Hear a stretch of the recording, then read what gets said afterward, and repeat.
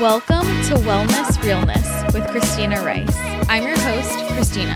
I'm a nutritional therapy practitioner, holistic health coach, Reiki practitioner, and the creator of ChristinaRiceWellness.com, where you can find my blog, recipes, services, programs, and ebooks. In this podcast, I'll be discussing all things related to health and wellness, and I promise to always keep it very real. Remember my disclaimer.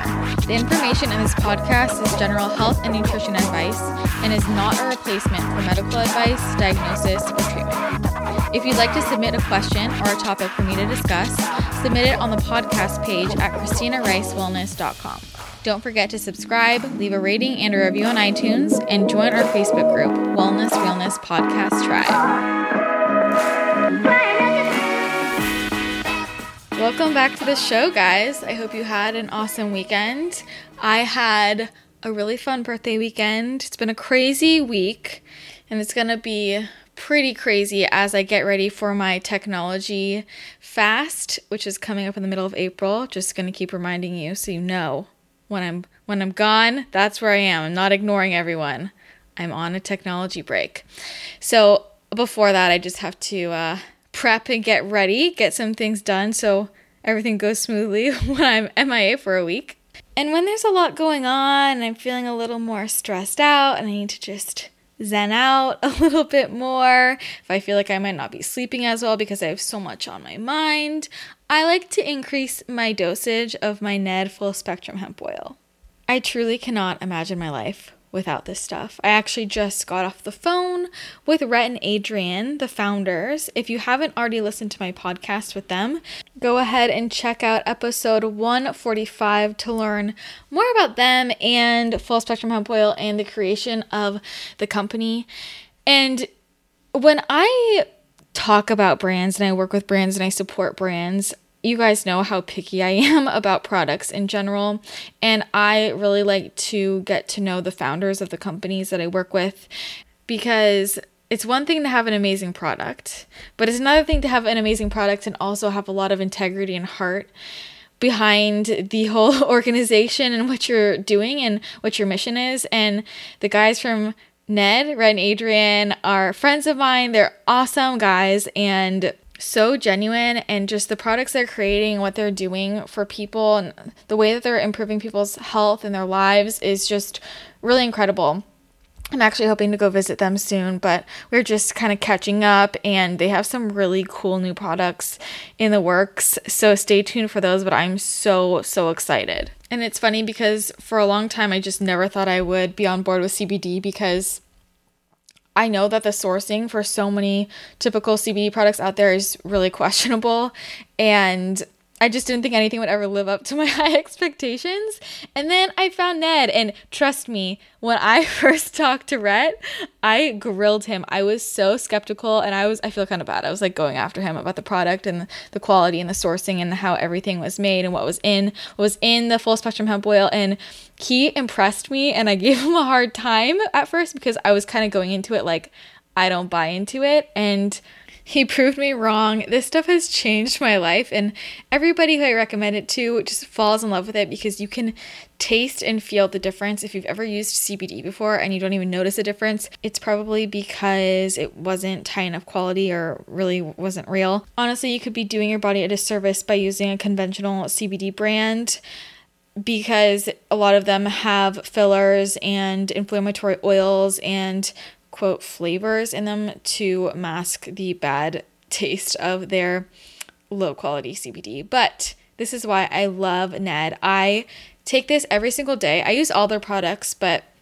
the Full Spectrum Hemp Oil I use every single day in the evening, and then sometimes in the morning too if I'm having a stressful day, and I just put a dropper's worth under my tongue, hold it there for 10, 20, 30 seconds, and then swallow it.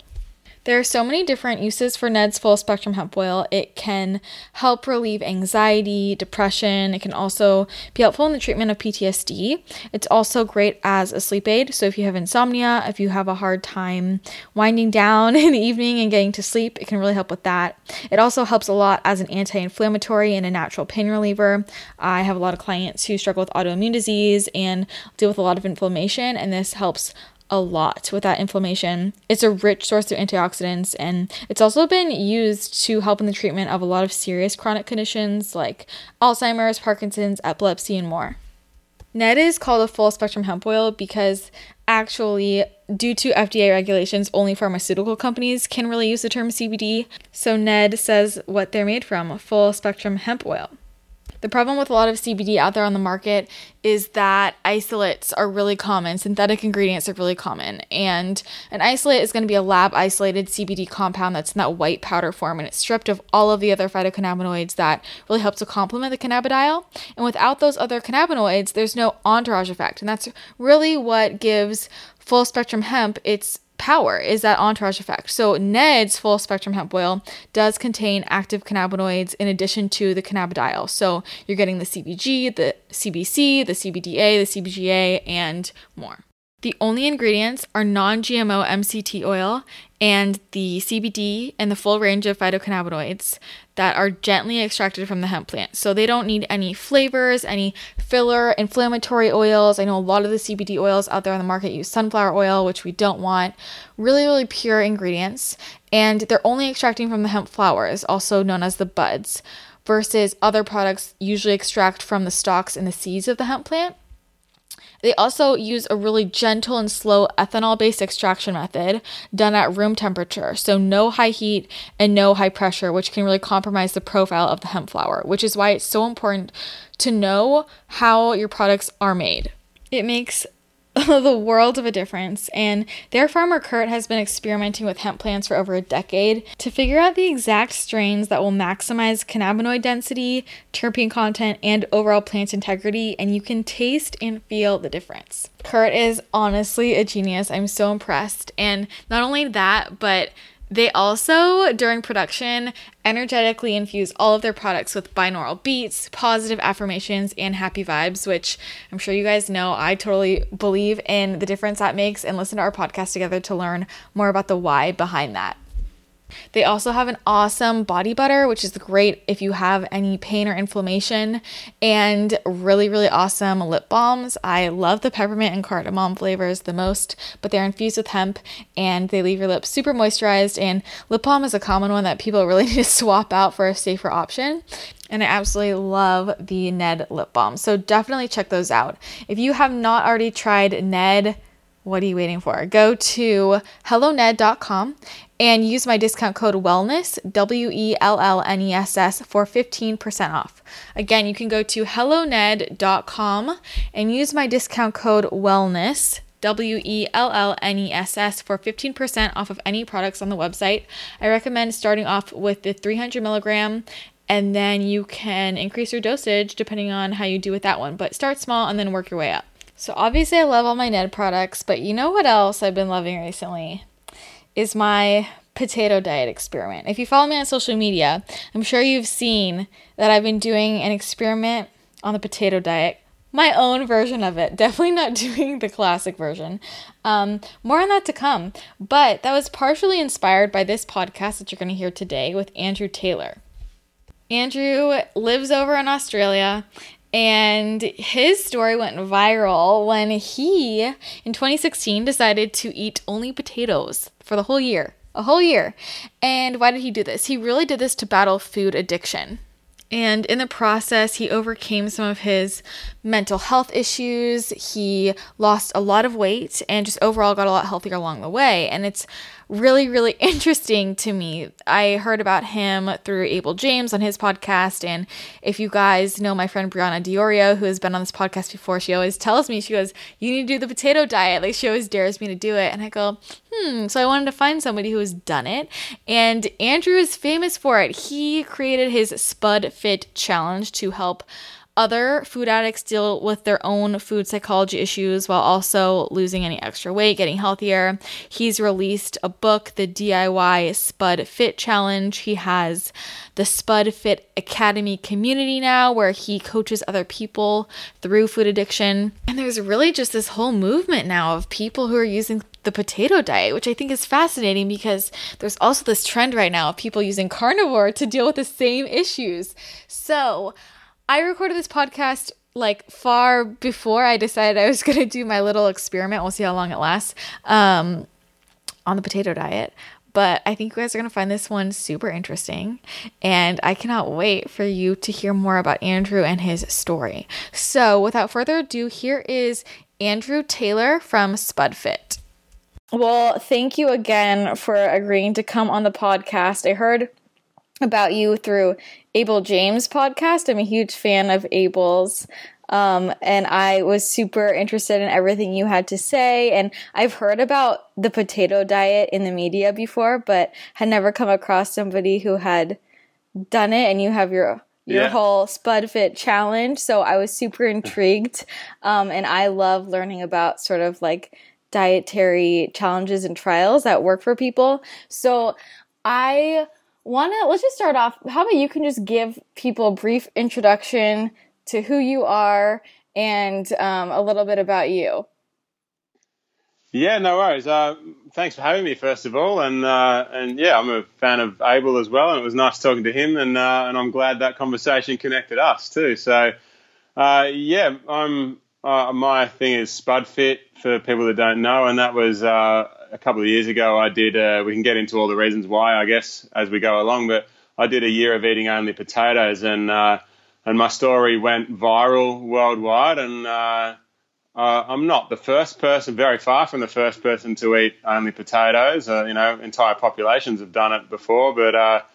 But yeah, I'm far as I know, I'm the first person to do it for the reasons that I did it. And yeah, I think, a lot of people have done it now and trying to be modest, but I think most of the reason that the potato diet sort of stuff is popular in the mainstream or getting towards the mainstream is because of the ridiculous exposure that I got a few years ago for it. Well, it's certainly interesting. Like, let's start from the beginning. So tell me a bit about, how did you even end up trying that? Where did that come from? Yeah, well, like most overweight people, I was a very experienced dieter, and I had done pretty much every diet that you can think of, and I was very good at doing well on a diet for a little while, losing some weight, and then putting it all back on, plus a bit more. And yeah, it's sort of a longish story, but the short story is that I decided to, I had another attempt at losing weight, and I did really well for a month. And at the end of that month, I thought, wow, I've done a great job for a month. I deserve a reward. How about a slice of pizza for dinner? I'll just reward myself with a slice of pizza. And so I ordered, of course you can't get home delivered pizza by the slice. So I had to order a whole large pizza. Didn't just order a small pizza for some strange reason, but and sure enough, one slice of pizza turned into eating the whole pizza plus ice cream plus, a big bottle of Coca-Cola and, a massive binge basically. And I told myself a lot of stories about how I would make up for it the next day by getting up extra early and doing extra training, and I'd get back to my healthy eating and all of that. And of course that didn't happen. And I was feeling very, very down on myself, very sorry for myself the next day. And I was sitting around in the afternoon just lamenting that how crap I was at maintaining a healthy diet, and how this idea of moderation that you hear all the time is, everything in moderation is the healthiest way to be. You're just constantly being force-fed that idea. And I was just, lamenting the fact that I just couldn't make moderation work. I couldn't just eat one slice of pizza or have one chocolate biscuit or anything. And it was really getting me down because I just didn't know what I was going to do about this weight problem that I had. And I decided at one point to go and get a beer from the fridge. So I did that, got a beer. And as I sat down on the couch and cracked open that beer, I was just hit by this sudden realization that the way I've been treating food my whole life is the way that an alcoholic would treat the beer that was in my hand.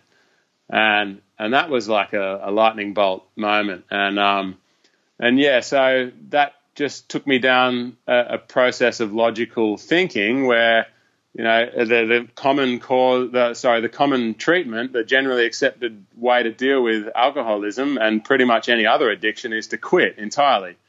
If you're an alcoholic, you should never have a drop of alcohol. Most people agree on that. But when you're a food addict, they say everything in moderation. And it's like, it doesn't make sense. So I got thinking about that, and at first it made me more upset because I was like, well, I wish I was an alcoholic instead, because then I could quit. But you can't quit food, and I don't know what to do.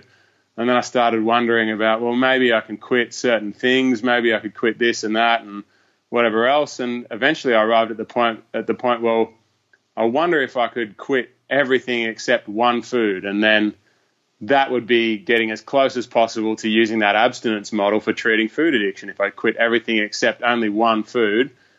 So then I did a lot of research to see if that was possible, and if it was possible, what kind of food would be best for it. And I spent quite a long time, hours every day for a couple of months, and I arrived at potatoes as the obvious choice, and here we are. Okay, there's a lot to dive in there. Okay, let's start. Yeah. Sorry, that was a long answer. No, I love it. Yeah, I want to get into every part. Let's start back. So I'm curious what some of the other diets you tried that didn't work for you were. I've done juice fasts. I've done, paleo, and I've done, South Beach and Atkins, and I've done like meal replacement shakes, and like green smoothie diet, soup diet. It's a long list, and it's probably a boring list because most people have tried all the same things that I've tried, But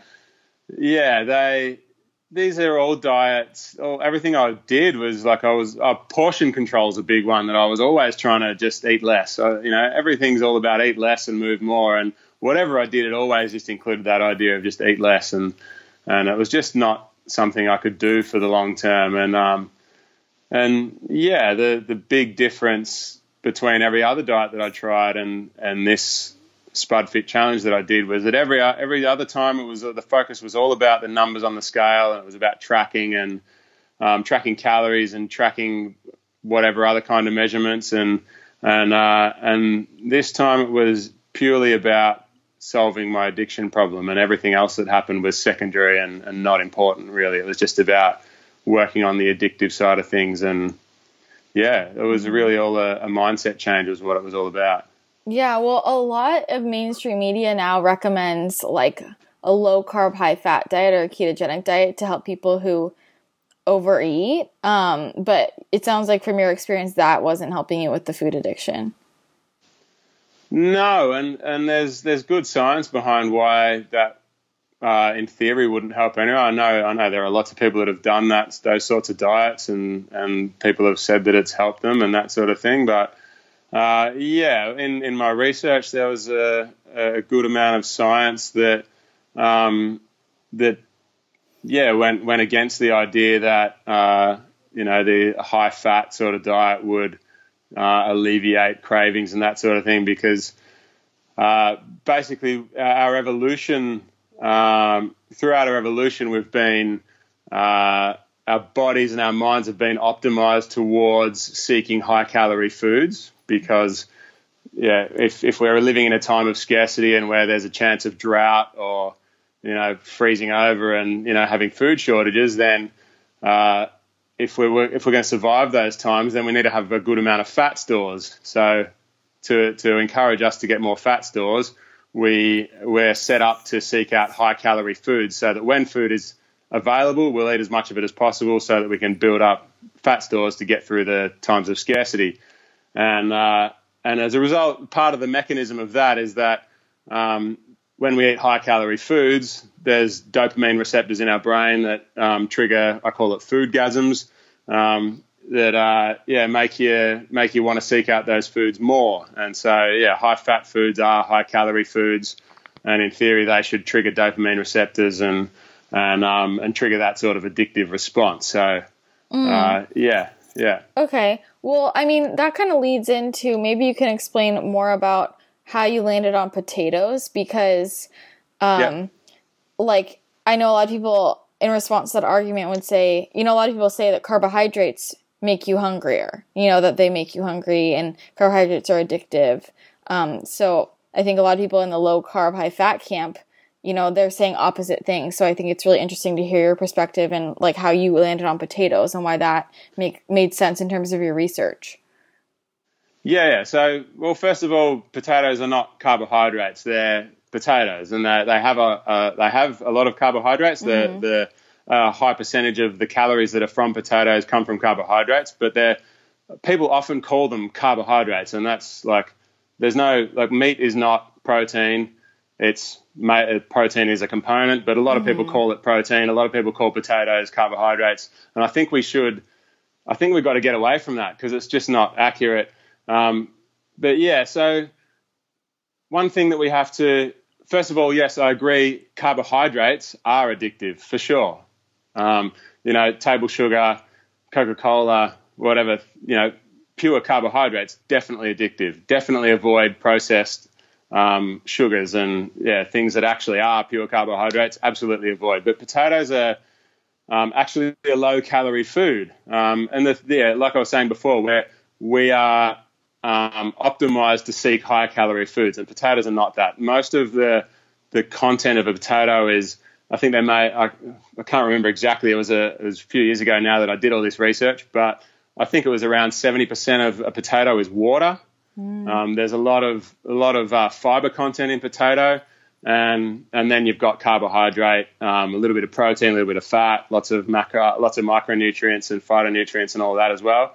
But yeah, the short answer is they're not like a super carbohydrate rich source of food compared to the volume that you have to eat to get the amount of energy in. So that's why they don't trigger that addictive response. A lot of people here would say, yeah, I'm addicted to potatoes though. And my response to that is that most people who eat potatoes, well, pretty much everyone who eats potatoes would cook them in oil, would serve them with sour cream, cheese, bacon bits, whatever. And these are all very high calorie foods that people would load up a potato with high calorically dense food. And that's what triggers the addictive response. And that's what makes you gain weight and, get poor health and those sorts of things. And, people eat potatoes with all that stuff piled on top and then blame the potato when it's not really the potato's fault. That, if you just eat a plain potato, it's not going to excite your taste buds. It's not going to give you that foodgasm. It's not going to trigger that dopamine response. Everyone loves potatoes, but honestly, when you eat them on their own, they're pretty boring. They don't do much for you. Yeah. But let's talk more about how you landed on the potato specifically, because there are other low-calorie vegetables, that you could have picked. So what is it about a potato? Okay, yeah, sorry, I missed that. I forgot that part of the question, yeah. So the main part of my research was that I didn't want to be like some sort of ground-breaking guy that's trying this thing that's never been done before. I wanted to try to find something that had been eaten, close enough to on its own by a lot of people that we knew that could sustain people. So there was a lot of well, not a lot, but there was a number of options that in theory could do what I wanted to do, but potatoes just had the most evidence. Basically, there's the entire population of Ireland for a couple of centuries lived on not only potatoes but mostly potatoes. Up to 95% of their calories was coming from potatoes. You can look at the Papua New Guinean Highlander tribes to this day eat a diet of pretty much only sweet potatoes. Okinawans in Japan, very, very healthy population, eat close to 95% of their calories from sweet potatoes traditionally. I could go on. There's examples around the world of populations that have lived on almost only potatoes. There's a study of people, a marathon running couple from, I think it was Poland, from the 1920s, who they were studied for 6 months eating only potatoes. And at the end of 6 months, they ran personal best marathons. And there's also examples of prisoners of war that were fed only potatoes and maintained good health and reported by the end of their time in prison they were still enjoying potatoes and all of that. And, we see photos of prisoners of war looking malnourished, and those people are mostly people that have fed predominantly rice, which is not as nutritionally, rice is very healthy, but it's not as nutritionally complete as the potato. So people wasted away in prison when they were eating only rice. But yeah, there are people that in prison that were fed only potatoes and did really well. So all this evidence just built up to show me that it's been done basically millions of times before or close enough to it. So, it just made sense that was the obvious choice. Okay. And there's lots of other research I did in like theoretical nutritional components and all this sort of stuff as well. But the main thing was just historical evidence of success on that sort of diet. Yeah. Okay. And so I know you kind of went into this in terms of how do I break my food addiction, but in terms of like nutritionally, your research, like, is it nutritionally, like, you get everything you need from just eating potatoes? Like, if somebody ate those forever? Yeah, well, the first point is it was never intended to be something I would do forever. Yeah. So I wasn't interested in whether I could live on it forever. I just wanted to do, well, when I was doing the research, I was debating in my mind about whether I'd do it for 2 months or 100 days. That was the idea that I had, and that was, turns out lots of things can sustain you for that long, but it ended up being a year, which we can get into the reasons why if you like. But yeah, the nutritionally, theoretically, it should be able to sustain somebody forever as long as you're eating enough. I get criticized saying that just this morning someone tweeted to me saying there's no way potatoes can provide enough nutrition, and they provided evidence based on eating 5 potatoes a day. And I was like, well, yeah, if you're only eating 5 potatoes a day, they're not going to provide enough nutrition. That's not much food, I was eating a lot more than that. And if you eat enough, and if you're not trying to go hungry, if you're not trying to, reduce or control your calories or restrict in any way, and you're just eating as much as you feel like, as often as you feel like it, then your body's going to regulate your hunger. And if you're not getting enough of whatever, then your body's going to make you more hungry so that you eat more, so that you get more. And with potatoes, if you're following that way and you're not restricting any way, then it makes sense that you should get enough nutrition, because that's just, potatoes have got everything we need as long as you're not going hungry. Yeah. Okay. So let's talk more about like what you actually did. So maybe you can start talking about, how you decided how long you were going to do it for.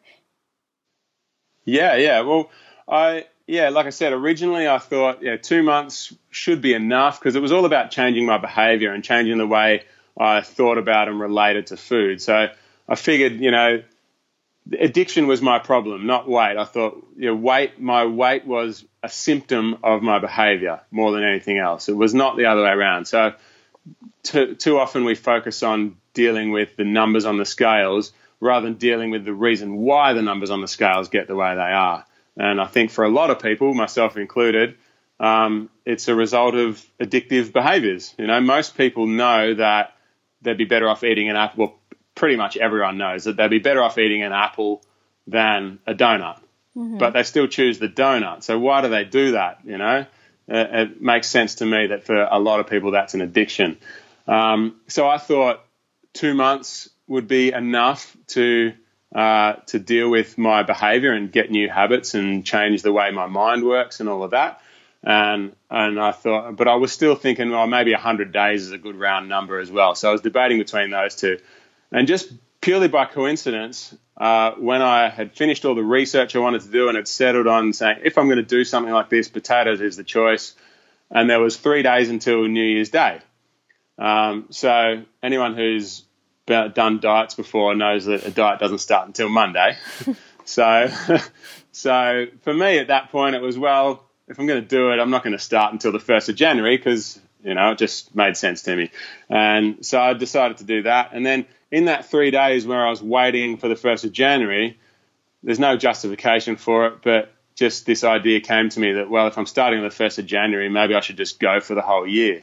And, I don't have a justification for that. I don't think it's a necessary thing for anyone. It just seemed like an interesting idea, so I decided to give it a go. That's all. Yeah. And, it was a really scary thing. Just the 2 months, doing it for 2 months was really scary, and I didn't think I'd be able to do it. So doing it for a whole year was a whole new level of fear and anxiety, and, I didn't think I had it in me to do that. But, in the end, my life was in pretty bad shape, and I was clinically depressed and anxious, and I was not happy with how my life is. So in the end, I just thought I just have to give something a try. I have to do it, and if it doesn't work, then the worst thing that could happen is I just go back to being fat, depressed Andrew that I already was. So why not give it a try and see if I can change things?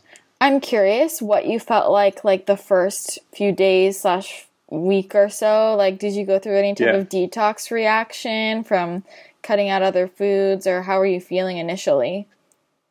I prefer to call it an adjustment period. Mm-hmm. But people, that sort of thing that people refer to as detox, I went through that.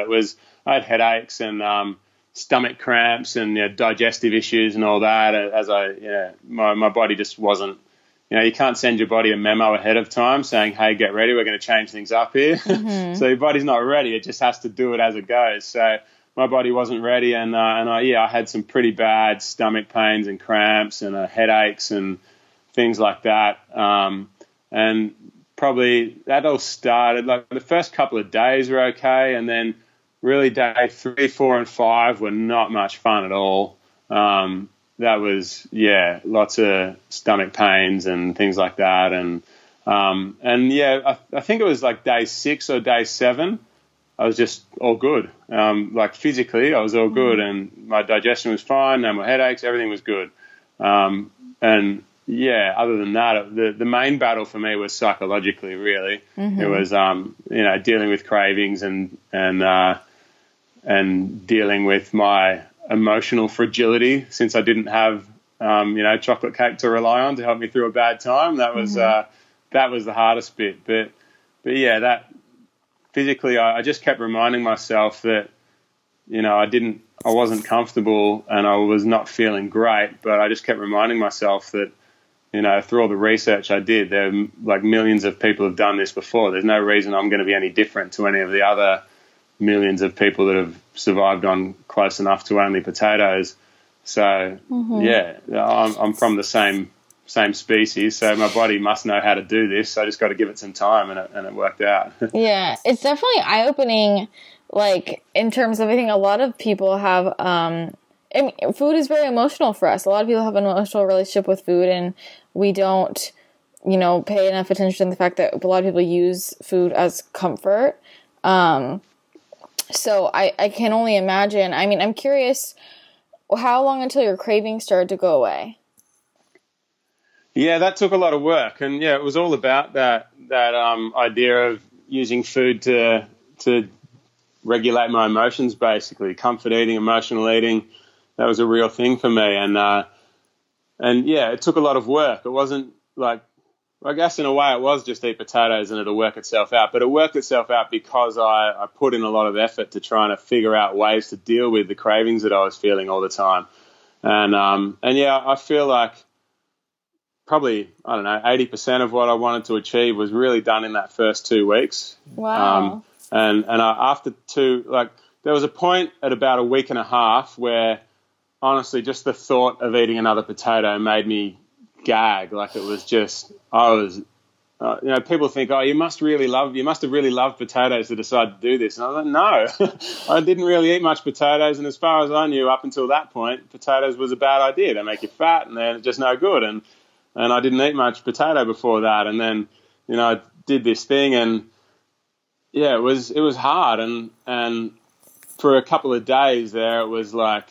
I just never want to see another potato again in my life. This is horrible. And I got through that, and I just kept eating them anyway. I just kept on telling myself that, I've done the research. I know that this is physically okay. As much as my mind is screaming at me to just stop and try something else, I'm like, that's not logic telling me that. That's just the junkie in the back of my mind that, wants a donut. It's not rational thought. Mm-hmm. So I just kept on reminding myself of that.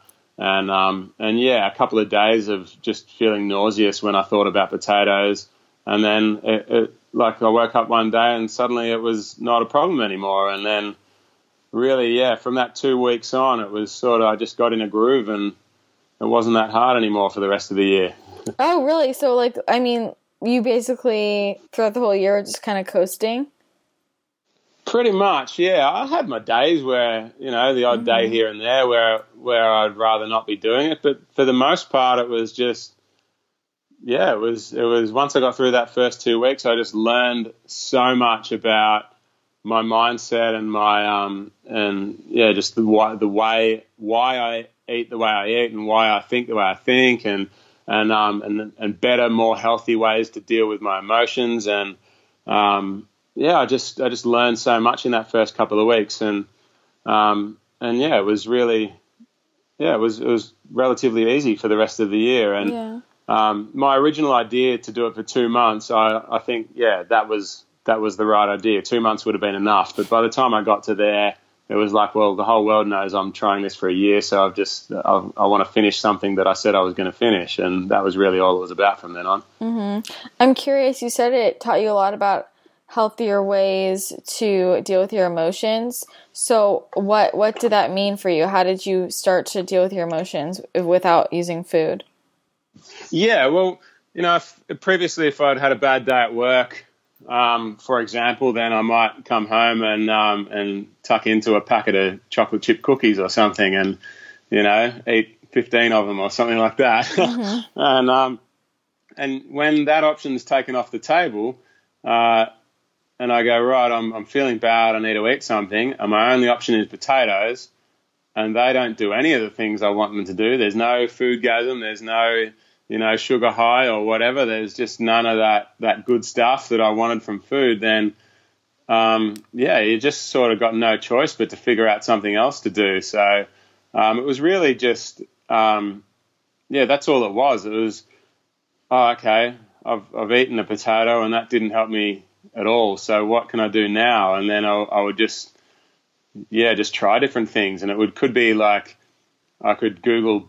One of my things was I would Google bad jokes, and then I would just find a really bad joke and I would just go and tell my wife and see if I could make her laugh, or at least make her think I was an idiot and laugh at me, even if it wasn't with me. Mm-hmm. So that was, I did that sort of thing, or I wrestled with my little boy, or look up, watch a stand-up comedian on Netflix, or call a friend, or read a book, or listen to some good music, and later on, I started exercising after a month or so, and then, so exercise became something I turned to, and so it wasn't. Meditation became a thing for a little while there, and I found a few really good poems that I like to read. I've got a couple of poems in my phone that, every now and then I just open the notes on my phone and read a couple of poems, and they help, and so it wasn't really like there's this one single strategy that helped me. It was just a whole bunch of things that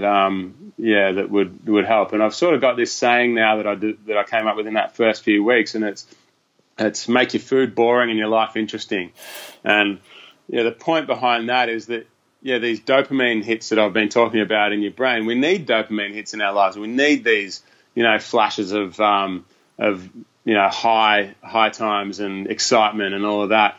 But too many of us rely on food to get those things. You get excitement in your life from food. And my focus these days is that, we need these dopamine hits, but it doesn't have to come from food. There's a million ways you can get a dopamine hit.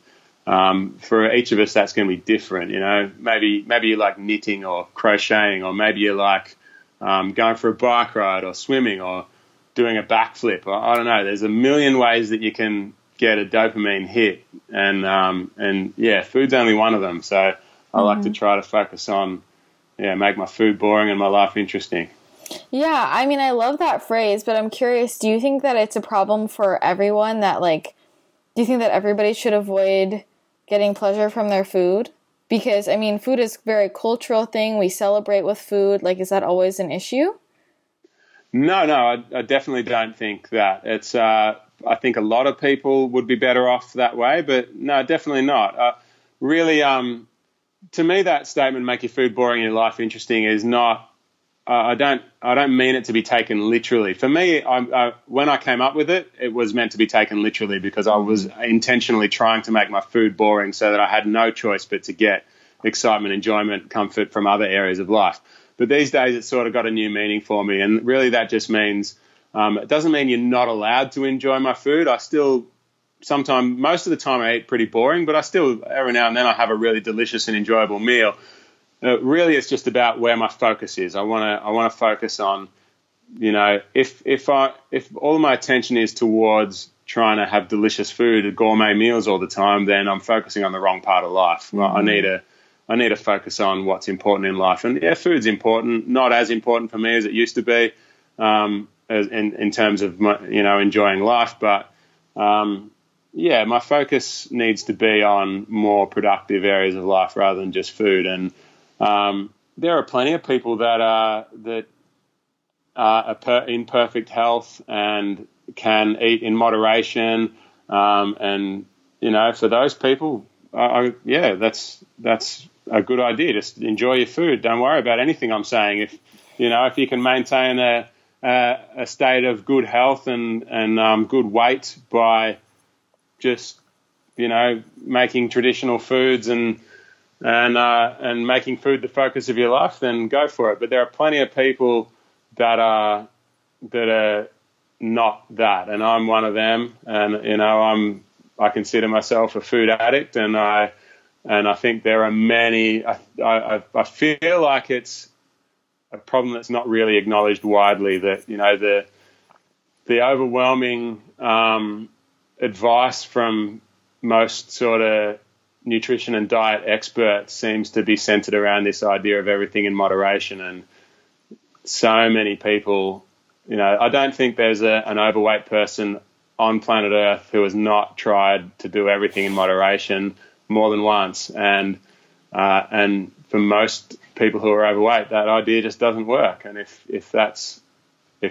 you, then I think, you need to at least consider the idea that maybe we're working with an addiction issue here rather than just a simple weight problem. We're going to take a brief pause from the show for a second because I want to tell you guys about a brand that I love, because I get asked so often what activewear I wear, because if you know me, you know that I basically live in workout clothes. This is the benefit of being a podcast host and having an online business, is I can just wear workout clothes all the time.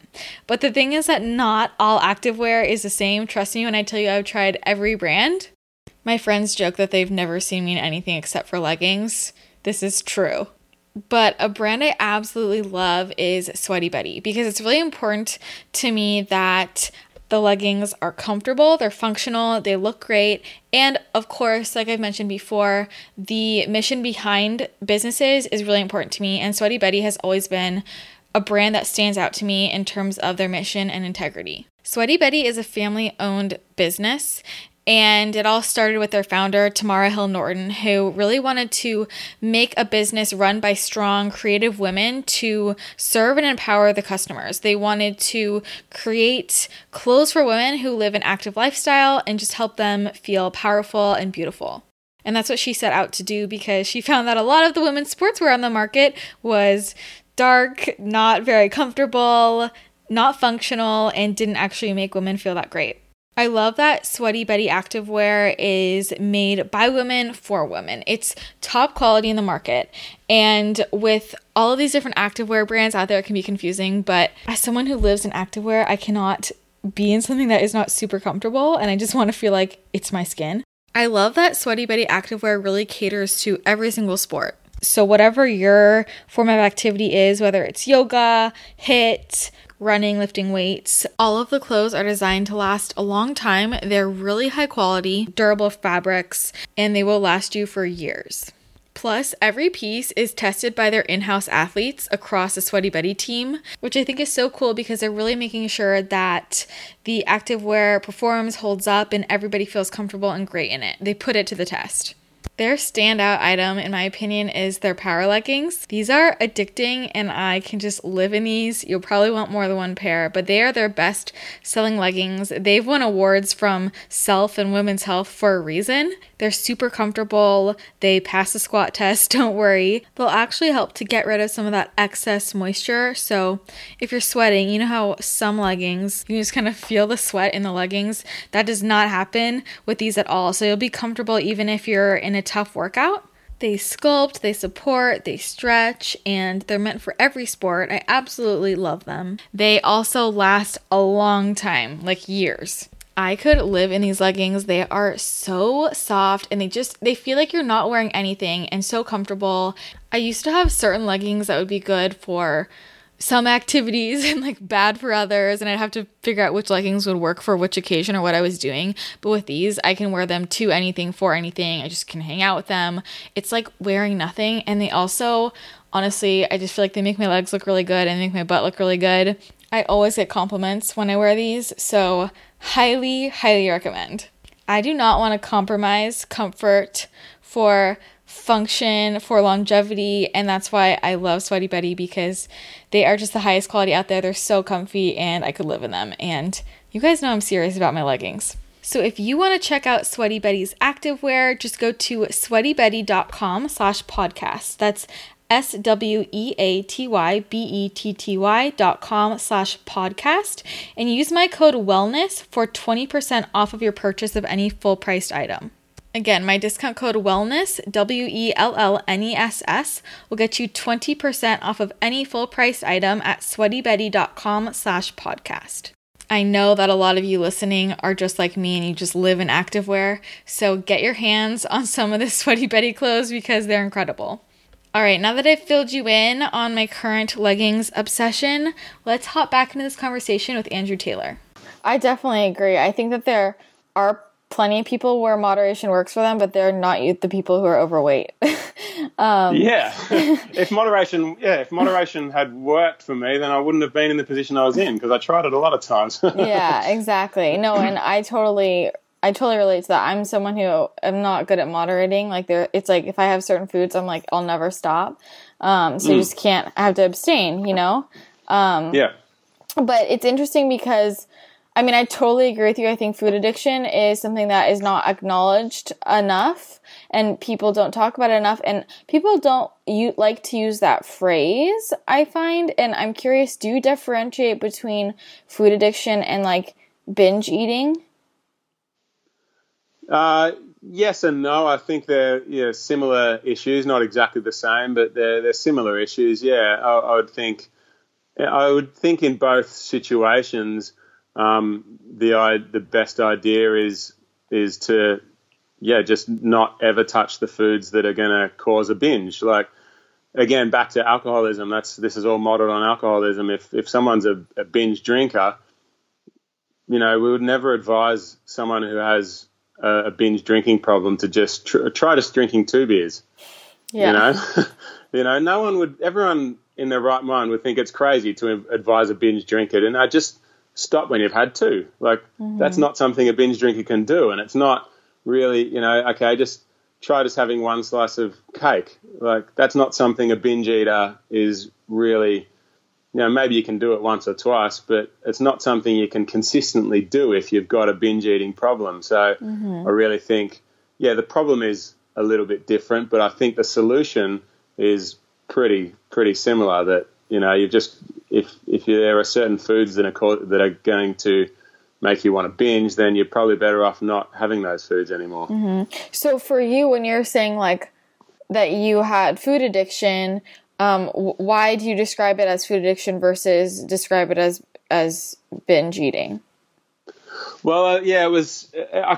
I was binge eating as well. I could just as easily say I was binge eating, I guess. But the reason I describe it as food addiction is just because I was thinking about the way alcoholism works, and we've all probably known someone, or at least heard stories about someone who has struggled with alcoholism, and they've gone, okay, or cigarette smoking or heroin or whatever. It all seems to work the same way, where they go, okay, all right, I've quit alcohol, and they do really good for a few weeks or even a few months or even a few years. And then something will come up where they'll go, okay, it's my best friend's wedding.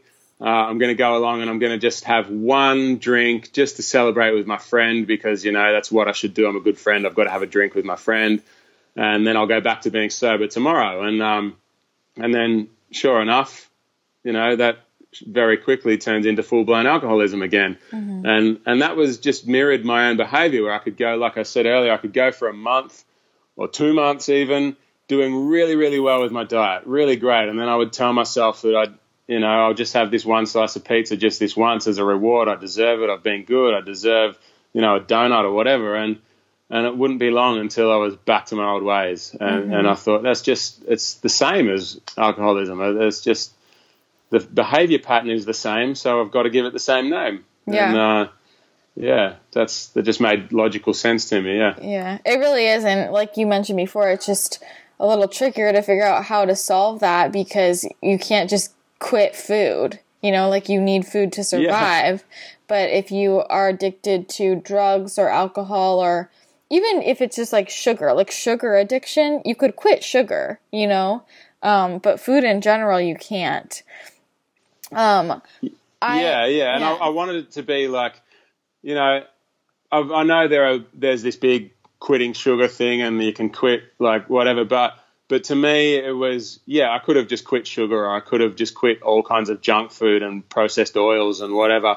I could have tried that, but the reason I wanted to get as close as possible to quitting food entirely was because if you think about the decision-making process of an alcoholic, they've got a simple choice each day. Am I going to drink alcohol or am I not? And hopefully they choose the not side, and that's it. It's simple. There's nothing else to do. If you quit sugar, you go, okay, am I going to have sugar today? No. Okay, then what am I going to have? There's like a million more choices about what am I going to have for breakfast, what I'm going to have for lunch, what combination of ingredients in every meal, how am I going to cook it, how much am I going to cook and save, or should I freeze it? There's just, shopping takes a long time, whatever. I wanted to just eliminate food decisions as much as possible so I could get as close as possible to that just binary yes, no decision that an alcoholic has. So that's why I wanted to pare it back just to the bare minimum and make it that way. So I couldn't obviously get as close to just that yes, no thing, but it was, okay, am I hungry? Yes, eat potatoes.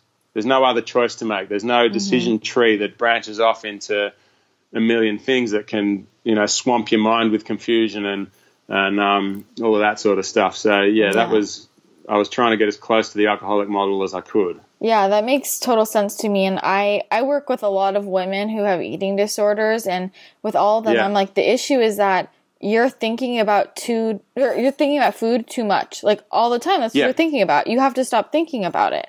And because it's something that doesn't go away, that's why it gets so difficult for them, because they're like, well, I have to eat, like I have to pick what I'm eating. And I'm like, you're just spending too much time. And I think a lot of people spend too much time deciding what to eat and how much and all of that, which leads me into, let's talk specifics about we know you're eating potatoes, okay? But I guess what were the guidelines beyond that? Like, were you allowed to use any seasoning? Could it be any type of potato? How many potatoes did you usually eat in a day? Like, tell me the details. Yeah, okay. So, like I said, my original idea was to do it for a couple of months. And when I was going to do that, it was going to be strictly potatoes, nothing else. That's it. And that's what I was going to do. But when I decided on a year, like I already thought that 2 months was going to be too much for me. I didn't think I'd be able to do that, but I wanted to give it a try. And then when I decided on a year, I was like, yeah, that's just a whole new level. And I'm not even going to attempt to do that with just purely potatoes. So I came up with, basically I've got 3 rules. The first rule was get medical supervision, because I wanted to just be on top of things, make sure that everything was working, my health was good and all that. So I got blood tests and medical checkups throughout the year. Second rule was eat as much as I feel like whenever I feel like it. So I didn't have like a target of a number of potatoes or a number of calories or whatever. It was just to, and it wasn't even just to eat only when I'm hungry or anything. It was just if I felt like eating, I could eat, and I could eat as much as I wanted to eat. And I figured that, my body would just figure things out if I just did that. If I ate too much in one go, then my body would wait a little bit more until I got hungry the next time and whatever. I just wanted to reduce thought as much as possible. So yeah, that was the second bit. And it ended up, especially in the beginning, it fluctuated. Some days I didn't eat much at all, and some days I ate heaps. And after a couple of weeks, it really leveled out, and I tended to eat around about the same every day, which worked out to be I didn't track anything day to day, but at the end of the week, I knew how many kilos of potatoes I've bought. So it was around 3.5 kilos a day, which I think is around like 8 to 9 pounds of potatoes a day that I was eating.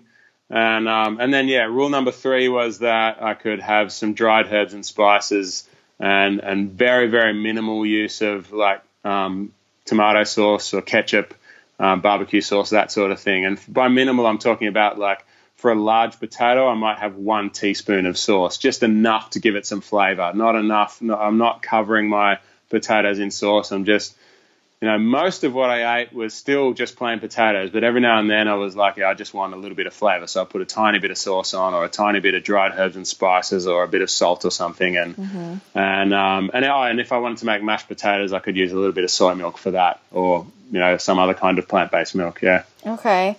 So what types of potatoes, like, can you eat any type of potato, or is it just the basic potato? Can you do sweet potatoes? Like, yeah, any kind of potatoes is fine.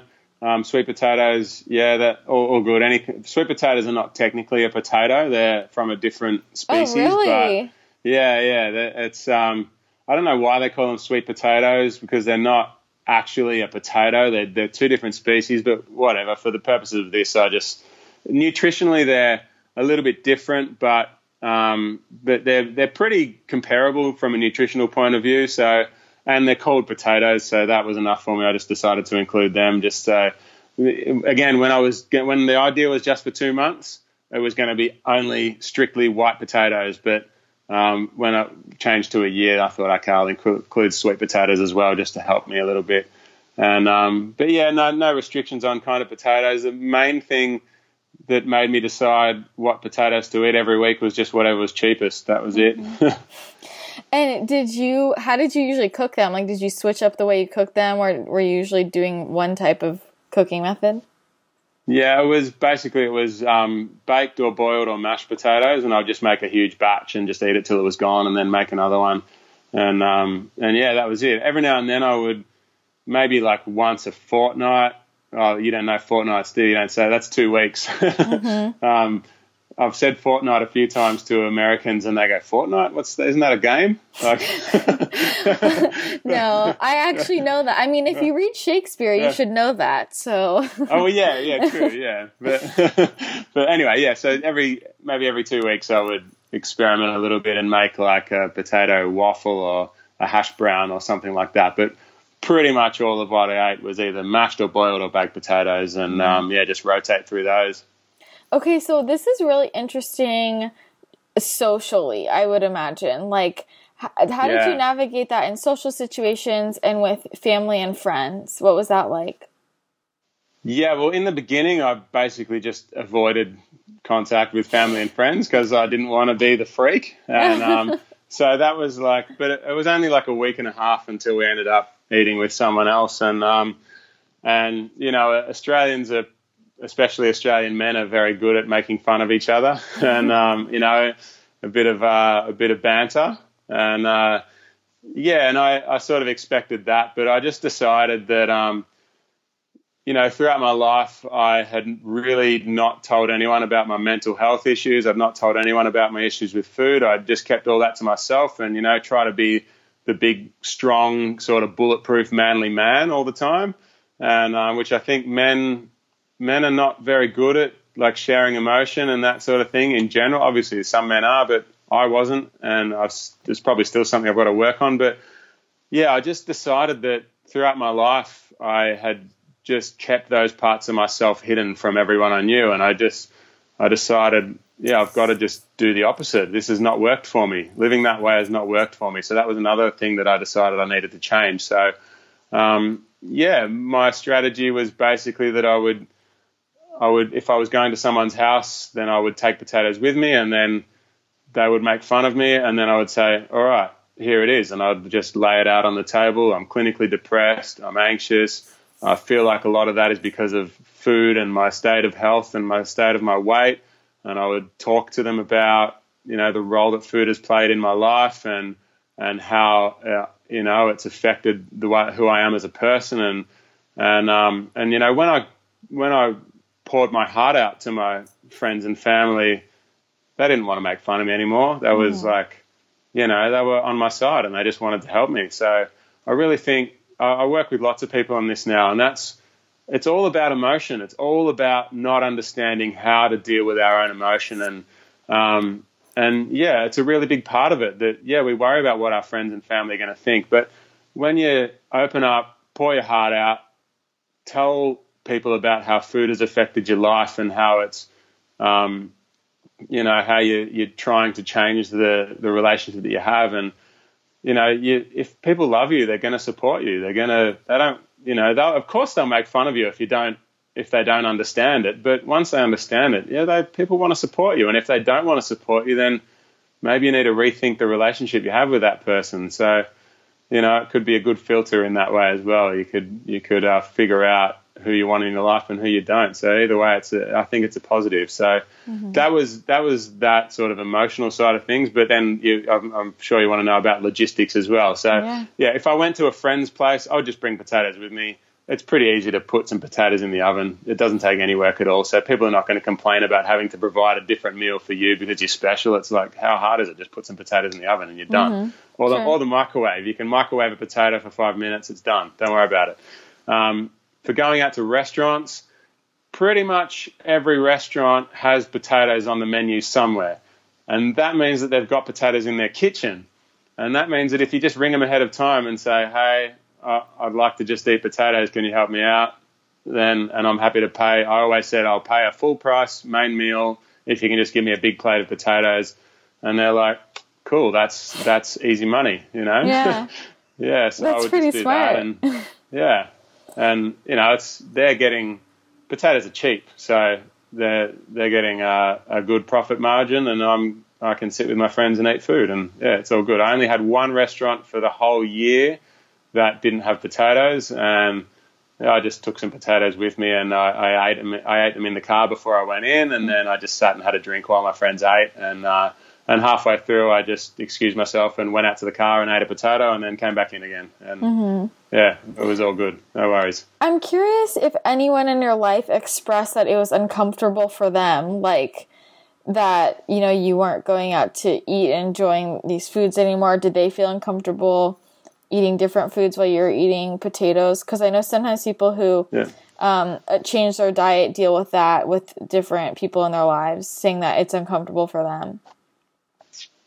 I'm sure there were people that felt that way, but no, nobody expressed it to me directly. A lot of people, told me they thought it was weird or silly or whatever, but no, there must have been people that were uncomfortable for it, but no, not that anyone said to me.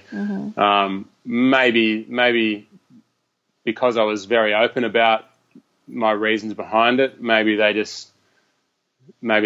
if I wasn't so open, they would have told me, but they were trying to be more supportive, and they knew that if they told me it was making them uncomfortable, that wasn't a supportive thing to do. So perhaps that affected, you know, the way people would communicate, because I have done diets before where people have expressed that has made them uncomfortable and they wished I would just eat a pizza with them or whatever. I'm sure people did feel that way, but they didn't tell me, and I guess it was because I was very open about the whole experience and how it was affecting me emotionally. So yeah. And it sounds like you were still able to kind of like join in on everything. Like you knew what to do when you went out to restaurants and go to people's houses, versus I think with sometimes people just like stop inviting friends, you know, because they're like, well, they can't eat here anyways. But it sounds like you knew what to do, so it didn't really stop you from socializing. Yeah. It was. In the beginning, I didn't really know what to do, but I just figured it out as I went, I suppose. And I joined in on everything. I didn't really miss out on anything, and well, not that I know of. Maybe there was people that were going to have dinner behind my back. I don't know. But I didn't feel like I missed out on anything. And on the contrary, I made a lot of new friends during that year, because people were reaching out to me that were having a similar life experience to me and wanting to, you know, learn from me. And I made some amazing new friends during that year, and not even just from people that wanted to learn from me, just people that are, you know, like good health and like eating potatoes, or like, you know, I got into a bit more exercise. So I made I made some friends through exercising with them, and I made some great friends through the people decided they wanted to interview me for a podcast, for example, and I'm still friends with some people who live close by that I decided to do podcasts with, or I got invited to nutrition conferences and met some great people that way. And so really you would think it would be a socially isolating thing, but it was absolutely the opposite for me. I connected with new people in new ways that I never thought would be possible. And I think if we stay open to, the possibility that this changing our diet for whatever change it is going to be on, rather than focusing on, it's so disappointing or whatever that I can never have cake again. There's so much that could go right for you, and we tend to focus on what you're going to be missing out on rather than what you're going to be getting out of the experience. Yeah, it was an amazing year.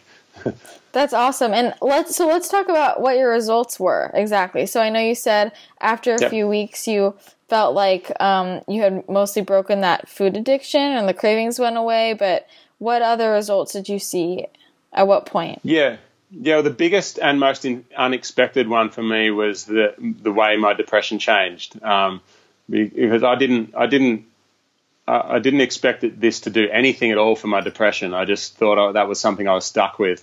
And within a couple of weeks, I remember noticing probably at about the two week mark that I was suddenly one day I was like, oh, hang on, I think it's been like a couple of days since I've had a bad day. And that was strange. I wouldn't go 2 days in a row. You'd have most of my days were bad days, and every now and then you'd have a good day. Mm-hmm. But I would only have one good day, and then it would be back to bad days again. But suddenly I went, hang on, I've had 2 good days in a row. This is weird. And then I remember a few weeks after that going, I think I've had like a pretty good week. What's going on here? And then, pretty much from then on, most of my days are good days. I wouldn't say, I'm not going to sit here and say like my life's a dream and every day is great and whatever, because that's just not reality for anyone, I think. But everyone has bad days, but I think I just have a normal amount of bad days now. I'm not, mm-hmm. I'm not clinically depressed anymore. So that was the biggest thing. That was by a long way the biggest thing. And then, like you said, I don't deal with food addiction anymore. Well, I shouldn't say I don't deal with food addiction. I do still avoid all of the foods that are, high calorically dense, that trigger all those things that we talked about. But it's not something I have to spend every waking moment concentrating on and whatever. It's just, it's in the, it's easy. Mm-hmm. And then, the one that everyone seems most interested in is weight loss. And I ended up, by the end of the year, I lost 52 kilos. Hang on, was it 50? Yeah. Maybe it was 53 kilos. And I was around 120 pounds in a year. My blood pressure went way down. My cholesterol went way down. There's a Dr. Caldwell Esselstyn who's responsible for using diet in a clinical trial to reverse heart disease, the only diet that's ever been clinically scientifically shown to reverse heart disease. And he says if your cholesterol is under 150 without drugs, then you're basically heart attack proof. And my cholesterol went from high 200s down to below, I think it was 130 within a couple of months. So that was pretty cool. My blood sugars went way down. Basically everything that my doctor could measure was just getting better and better throughout the year. So, I'm curious what you think the mechanism behind that was. Do you think it was the fact that you were eating potatoes specifically, or that you had cut out a lot of the junk food, or that you were eating less calories? Why do you think that worked in terms of your weight loss and improving your metabolic health markers? Yeah, well, potatoes are great. They provide much, all the nutrition that we need, and I got everything I needed from them. But I think what's more important than what you do eat, well, what you do eat is important, and from the point of view that there are nutrients that you need, and you've got to make sure that you're getting everything you need. I had that covered with potatoes. And then once you've got all the nutrients you need, then the most important thing is what you don't eat, really. And so I was not eating any processed foods at all. No oils, no sugars, no flours. Just whole foods, and I still do that. And I was not eating any animal products either. No dairy, no eggs. So I was just, and I still maintain that as well. It's basically I was eating only healthy foods and nothing that was potentially triggering for different diseases. I was not taking in any cholesterol. Cholesterol only comes in animal food, so I was not taking in any cholesterol. And so obviously if you're not taking in any cholesterol, then your cholesterol is going to drop. That's the main thing for me. I really think that once your nutritional bases are covered, then what's more important is what you're not eating, because if you're not taking in anything that's going to be injuring you in any way, then all you've got left is good things to happen. Yeah, true. Well, so let's talk about you went the full year, and then I'm curious more about the introduction phase and like more about how you settled and how you eat now. Like how did you decide what to add back in? Tell me more about that. Yeah, well, basically it was all about, once you get above, I think the research that I read was a 400 calories per pound, right? Once you start getting over 400 calories per pound in your food, that's when it starts triggering, the dopamine response in your brain. And that's when your brain starts going, oh, that's a high calorie food. We need more of that. Go and find that, because that's going to help us fatten up for when the drought comes. So that's basically what made my decision. I decided to only eat things that are less than 400 calories per pound. So it turns out that that's basically unprocessed plant foods. So I eat beans, grains, fruits and vegetables. I really, every now and then, but only very occasionally, I'll eat some nuts and seeds, because those are above the 400 calorie a pound thing. And basically I only eat them if sometimes I go to a restaurant and I haven't called ahead and they've, something will come up that's got a little bit of nuts and seeds in it. But I never have those things at home or whatever. That just comes up every now and then. So basically, that was my decision-making process, is just to eat only below that 400 calorie per pound level, and that avoids using food to trigger the dopamine response in the brain. As far as reintroducing food, it was a weird situation, because I was followed by the news, like the media, through the year, and I ended up having on the 1st of January, that was when I was, for breakfast, I was going to be eating something that wasn't potatoes, and ended up being broadcast live on TV. Oh my God. So it was like, there was a fully catered event, and the caterer was like, oh, what do you want to eat? And by that point of the year, I was like, I just don't care. There's not as long as it's below this 400 calorie a pound thing, I just don't really care. There was nothing I wanted. So I just let the caterer decide, and they made me a breakfast burrito and a fruit salad. And it was incredible. It was like, flavors were ridiculous. And I can specifically remember I had some grapes. The last thing I ate at the breakfast was grapes, and they were amazing. And I could still taste them in my mouth, like really strongly. I could taste them in my mouth an hour later. Wow. And that was like really amazing, the way my taste buds had adjusted. And then, from then, so I had a variety of food on that breakfast, for TV. And then after that, I just went back to eating pretty simply. And I call what I eat these days a whole food potato-based diet. It's whole food plant-based, but I like to, I still emphasize potatoes. I'll have potatoes with some greens and some beans or something. That's a typical meal. Maybe I'll have a bean chili with potatoes and broccoli or something like that. Or I eat fruit. I'll have bananas, or I'm enjoying watermelon at the moment, and grapes are pretty cheap at the moment, so I eat them.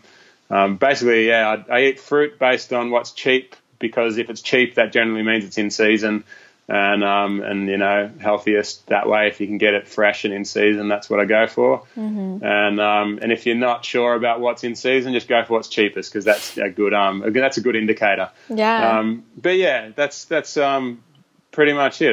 I still eat a lot of potatoes, and I include fruits and veggies and grains and beans in that as well. Yeah.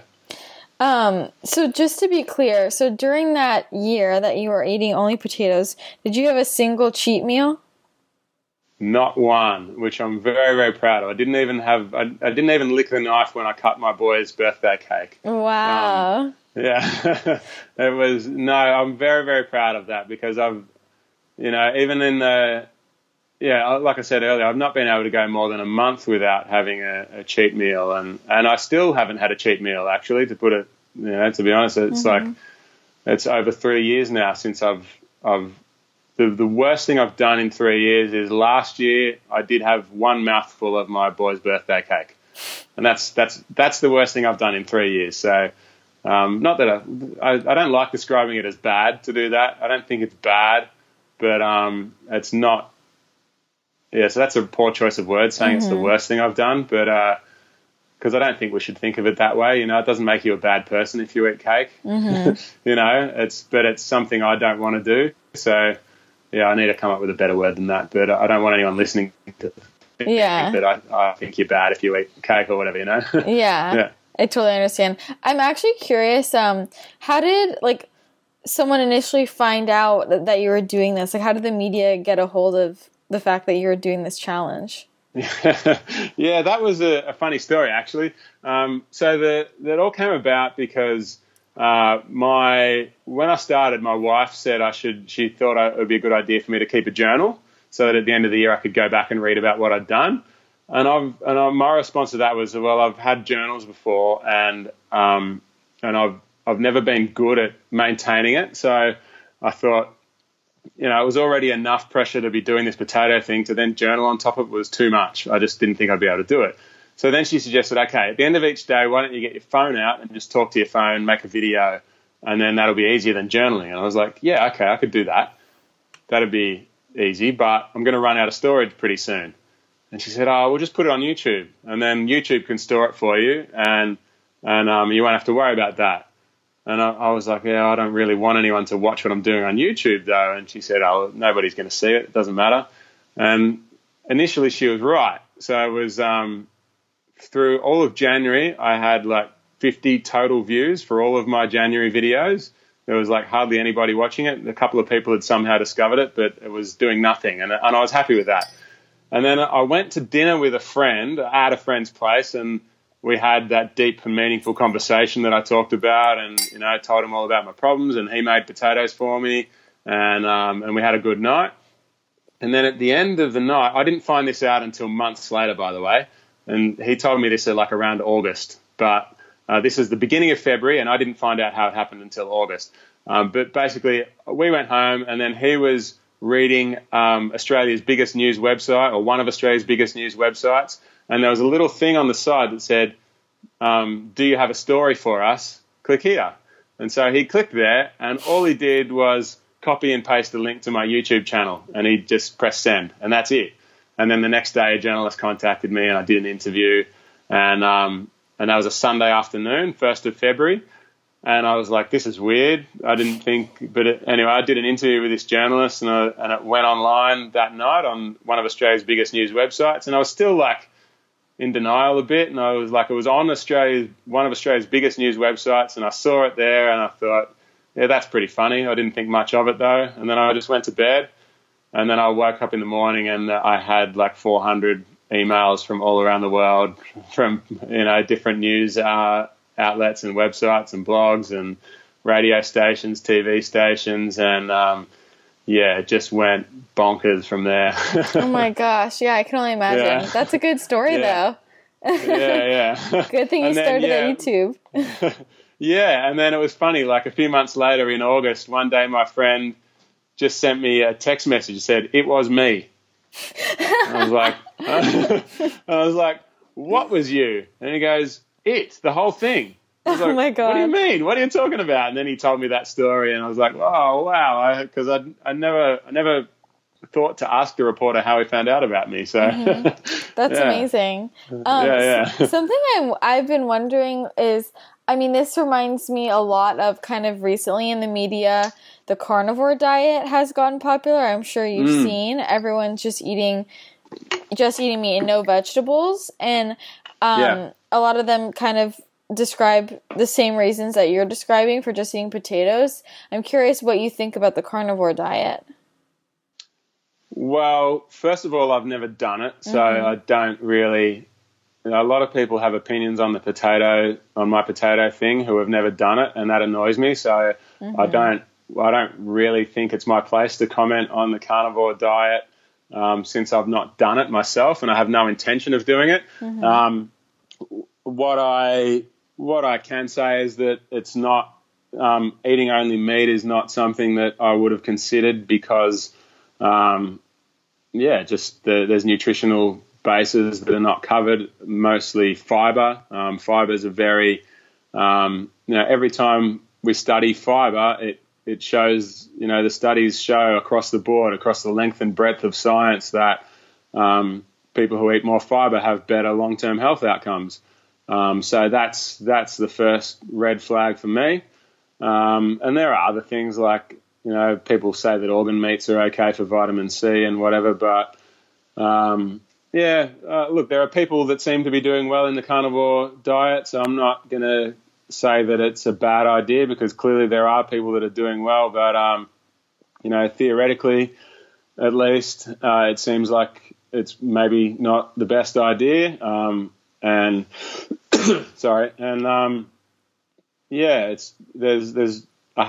yet to see any solid science that backs up. There's a lot of anecdotal stories from people that talk about good experiences they've had, and that's great. But my decision was evidence based, and I just don't see the evidence to back up the clinical published peer reviewed science to back up the idea of the carnivore diet. So that's my reasons why I wouldn't have chosen to do that myself. But again, like I haven't done it, so I can't really. I'm not someone who should be talking about whether it's a good idea or a bad idea, I guess. Yeah. Do you think you would have gotten the same results had you picked, like instead of potatoes, had you picked a different vegetable, like another food? Do you think you would have gotten similar results? Well, in theory, like bananas should have been just as good, or mangoes. There's a couple of things that in theory could have worked, and I don't see why it wouldn't have. But I just wanted to choose the thing that had the most evidence behind it, and that was the potatoes. So. That's why I did it. And also when I was considering bananas, for example, it was like, okay, how can I eat a banana? I can peel it and eat it, or maybe I can smoothie it, and that's all I could think of. And at least with potatoes, there's a little bit of variety in the way that you can, even if it's only, say, 5 different ways to eat them, at least there's more options than just peel it and eat it. So that was another reason. But, the main was just the evidence. But I think if I had have eaten only bananas for a year, then from a psychological and physical health point of view, I think it probably would have been a similar result. Yeah. Interesting. Yeah. So you since have written a few books, right? You've created your challenge with people. Yeah. I've got a couple of books. So the first one was just. Basically, I was just getting thousands of emails from people from all around the world that wanted help, and my wife is just always full of good ideas. And I just said to her one day, I just keep answering the same email over and over and over again. And it wasn't a complaint; it was just an observation that everyone who writes to me has the same questions, and I'm answering the same questions every day.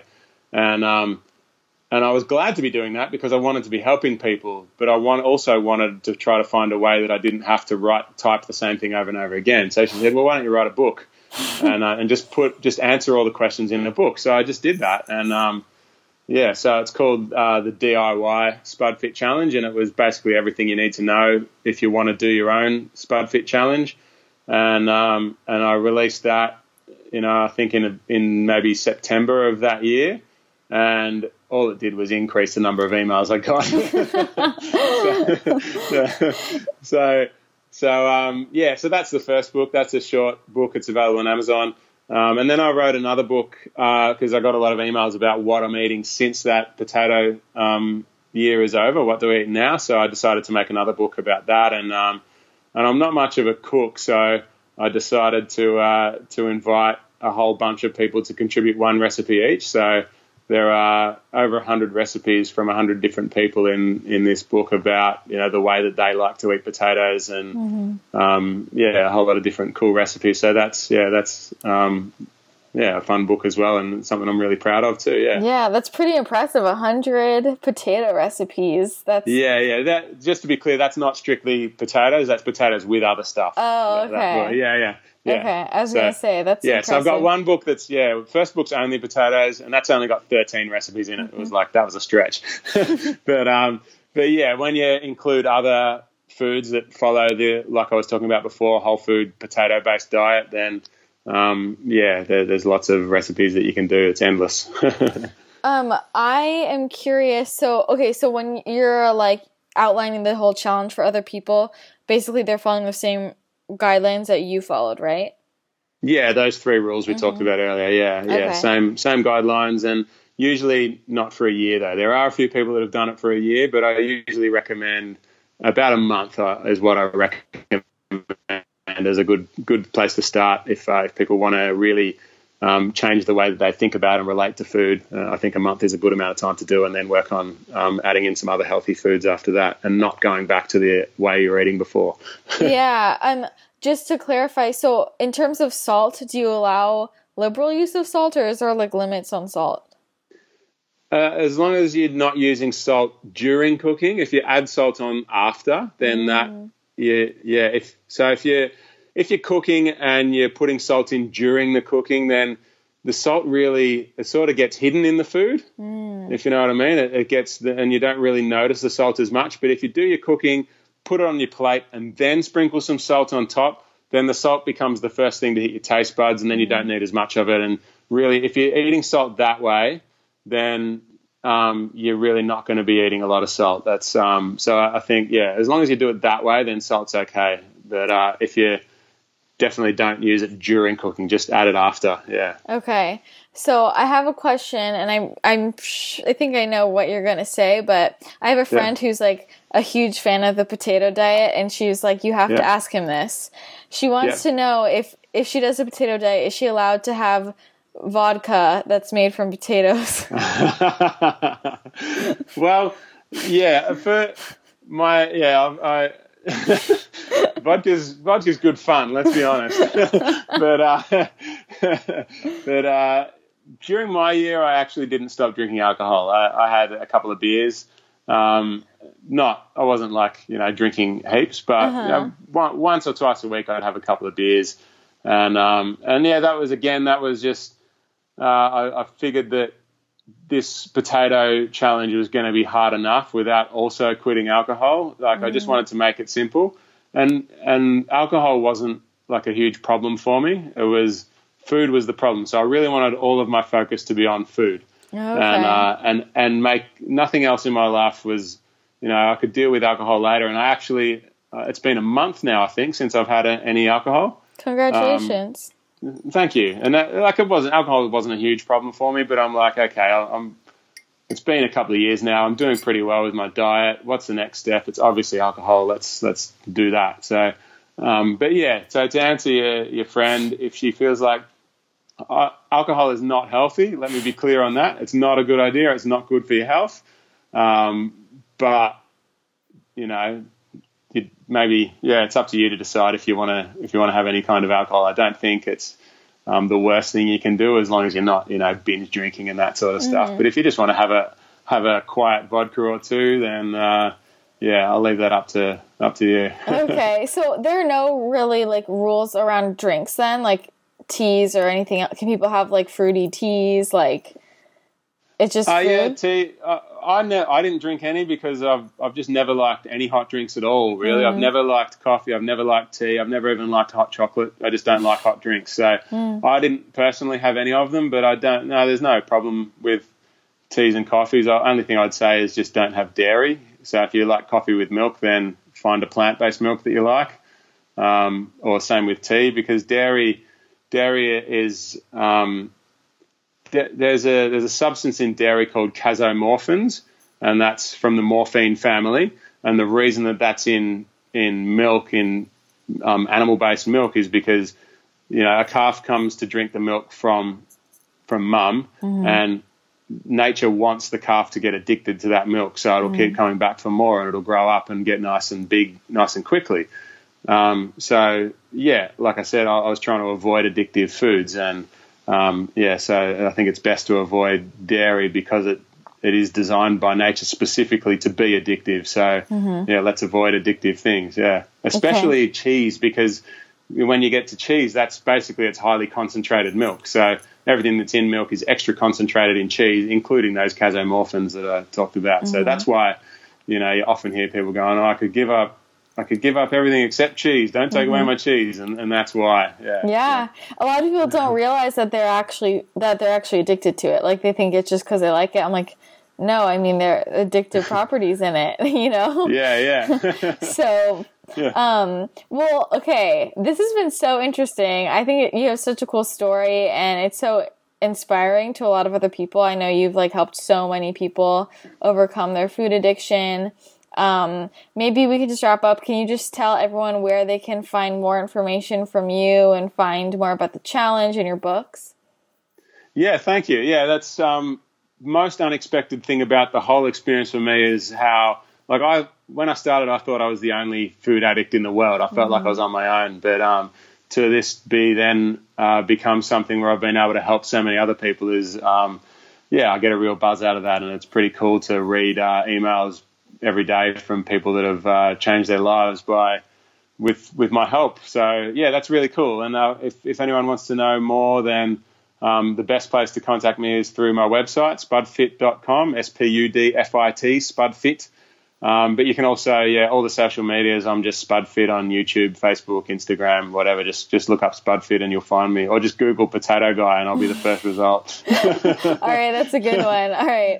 Thank you again so much, Andrew. It was so much fun chatting with you. No, thank you as well. It's been a good time, and keep doing your thing as well.